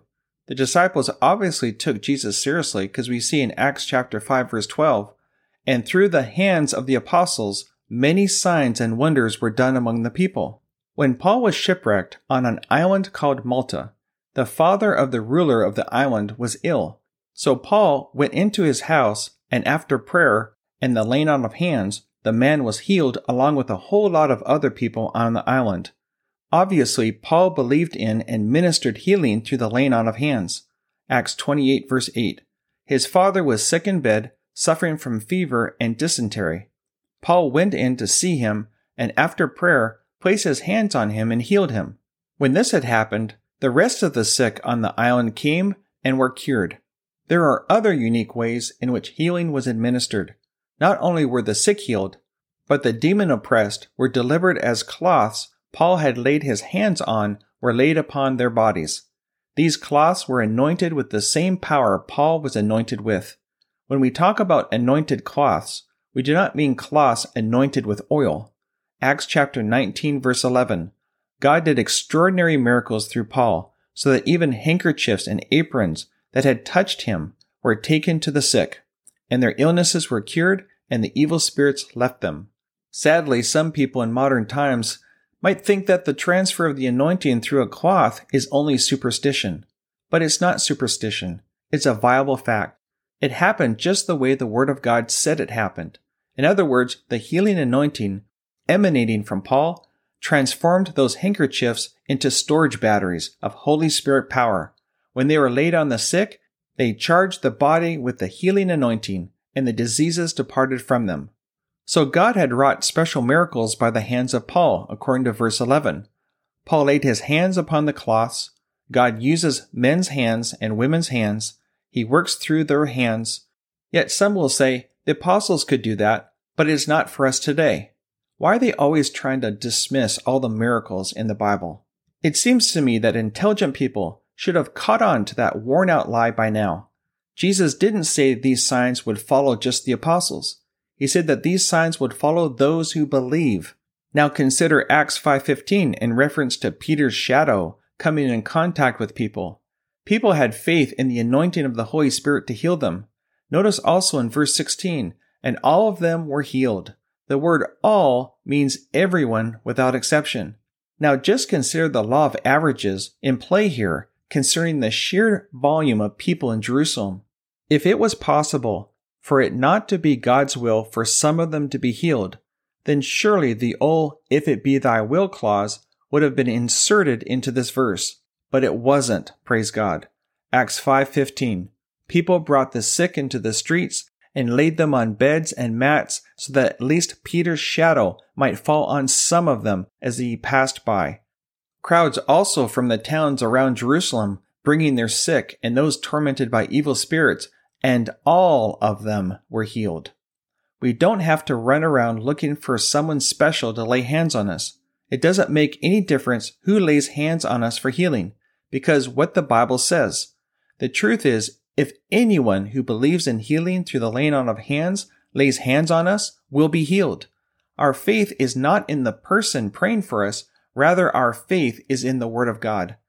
So to say that any believer cannot lay hands on the sick today is to say that one of the other fundamental principles of the doctrine of Christ have been done away with. And if the laying on of hands for healing has been done away with, then no one would have a right to believe in the doctrine of repentance or any of the fundamental principles of the doctrine of Christ. For example, the doctrine of baptisms includes water baptism. If you attended a church service where people were baptized in water upon the profession of their faith, you would probably never doubt the efficacy of that ceremony because you read about this ordinance in the Word, Hebrews chapter 6, verse 1 through 2. Well, the doctrine of laying on of hands is just as holy and sacred as the other fundamental principles of the doctrine of Christ. I don't know about you, but I'm not going to take anything away from the doctrine of Christ. I believe all of it. I'm a follower of Christ. I, for one, am a stickler for the doctrines of Christ. And one of the doctrines of Christ is the laying on of hands. The laying on of hands can be done in two ways. First, any believer can lay hands upon a fellow believer as a point of contact to release faith and expect that person to be healed. There are some people, friends and neighbors, for example, we can pray for whom no one else could. It also is scriptural for husbands and wives to lay hands on each other and parents to lay hands on their children when they are sick and expect them to be healed in the name of the Lord Jesus. Second, there is such a thing as ministry of laying on of hands, a special anointing. As God wills, a person can be supernaturally anointed with healing power, like Jesus or Paul was anointed. When the person who has a ministry of laying on of hands lays hands on the sick in obedience to the spiritual law of contact and transmission, his or her hands transmit God's healing power into the body of the sick person, effecting a healing and a cure. Here are some examples of a point of contact. Acts 28:8. On the island of Malta, Paul heals the official's father. Acts 19:11. People were being healed and delivered by Paul. John 9:6. Jesus heals a man that was born blind. Luke 13:10. Jesus heals a woman bent over by a spirit of infirmity. Luke 4:40. Jesus heals a crowd of people at Capernaum. Mark 8:22. Jesus heals a blind man at Bethesda. Matthew 15:29 and Mark 7:33. Jesus heals a deaf and dumb man. Matthew 10:5 and Mark 6:13 and Luke 9:2. Jesus sends 12 disciples out. Matthew 13:54, Mark 6:5 and Luke 4:16. Jesus laid his hands on a few sick folk in Nazareth. In Mark 3:7, a large crowd came to touch Jesus and they were healed. Matthew 14:36 and Mark 6:56 and Luke 6:19, people of Gennesaret recognized Jesus. Matthew 9:29, Jesus heals 2 blind men. Matthew 9:20, Mark 5:21 and Luke 8:34, a woman with the issue of blood is healed. Matthew 8:15 and Mark 1:31, Peter's mother-in-law was suffering from a high fever and was healed. Matthew 8:3 and Mark 1:40 and Luke 5:13, Jesus heals a man of leprosy. Acts 8:15, Peter and John pray for the Samaritans to receive the Holy Spirit. Acts 19:6, Paul prays for the 12 men near Ephesus, and they receive the Holy Spirit. Acts 9:17, Ananias prays for Saul to be healed and receive the Holy Spirit. Matthew 19:13, Mark 10:13, and Luke 18:15, Jesus blesses the little children, just like Isaac, Jacob, and Joseph did. Acts 20:10, Eutychus fell out of a 3rd-story window and died, but then was raised from the dead. Matthew 9:25, and Mark 5:35 and Luke 8:54, a little girl is raised from the dead. Finally, let's talk about empty hands on empty heads. Now I realize that there is an unprofitable kind of laying on of hands. There are extremes of it in the church world. One extreme is a mere ritual. There are churches that have a ritual of laying hands on people to confirm them. According to some church creeds, one receives the Holy Spirit at this time. Not at all talking about the baptism with the Holy Spirit, but this is a mere ritual and a formality, and nothing happens. On the other hand, there have been extremes even in full gospel circles, where people have had hands laid on them for nearly everything you could mention, and some you couldn't. I don't know about you, but I am not going to be frightened out of a New Testament practice because of fanaticism, nor am I going to be frozen out because of a formality. The real is not done away with because of excesses. I'm going to practice the New Testament doctrine of laying out of hands, and it's going to produce New Testament results. One thing is for certain, when we lay hands on folks, it must be for biblical reasons. The Word of God and the Holy Spirit always agree. So if the Holy Spirit leads us to minister in the laying on of hands, it will be in harmony with Scripture. Without faith in God's Word as we minister the laying on of hands, we will be guilty of laying empty hands on empty heads. 1 Timothy 5:22. Do not be hasty in the laying on of hands, and do not share in the sins of others. Keep yourself pure. So let's enforce the devil's defeat through the Word, the blood, and the name of Jesus. So here we are at the end of this season on Healing is the Children's Bread. 12 episodes that have taken a comprehensive look at the subject of divine healing.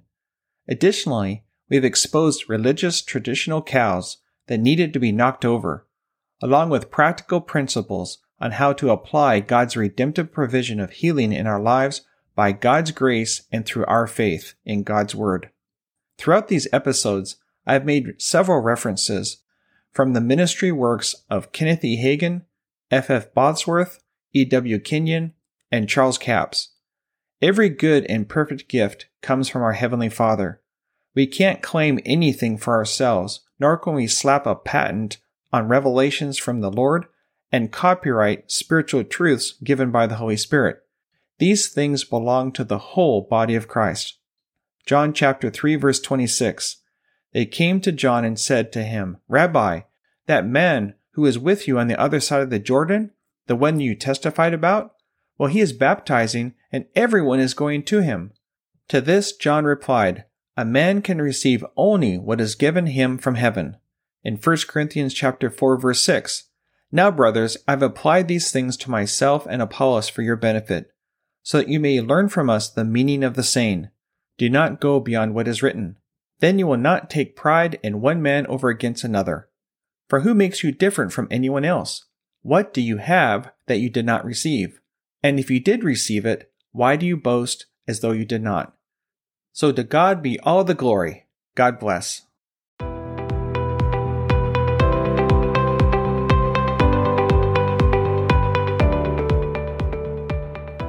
I highly encourage you to continue listening to the Word of Life Study Series podcast and encourage your friends to tune in as well. The scriptures encourage us in Acts chapter 17 verse 11 to receive the message with great eagerness and to examine the scriptures every day in order to confirm the truth that you're hearing. God's Word is our final authority for all matters that pertain to life and godliness. I'd like to close this episode by praying over you according to Ephesians chapter 1 verse 17. I keep asking that the God of our Lord Jesus Christ, the glorious Father, may give you the spirit of wisdom and revelation so that you may know Him better. I pray also that the eyes of your heart may be enlightened in order that you may know the hope to which He has called you, the riches of His glorious inheritance in the saints, and His incomparable great power for us who believe. That power is like the working of His mighty strength which He exerted in Christ when God raised Him from the dead and seated Him at His own right hand in the heavenly realms, far above all rule, authority, power, and dominion, and every title that can be given, not only in this present age, but also in the one to come. And in chapter 2, verse 6, and God raised us up with Christ and seated us with Him in heavenly places in Christ Jesus. Be blessed and see you soon.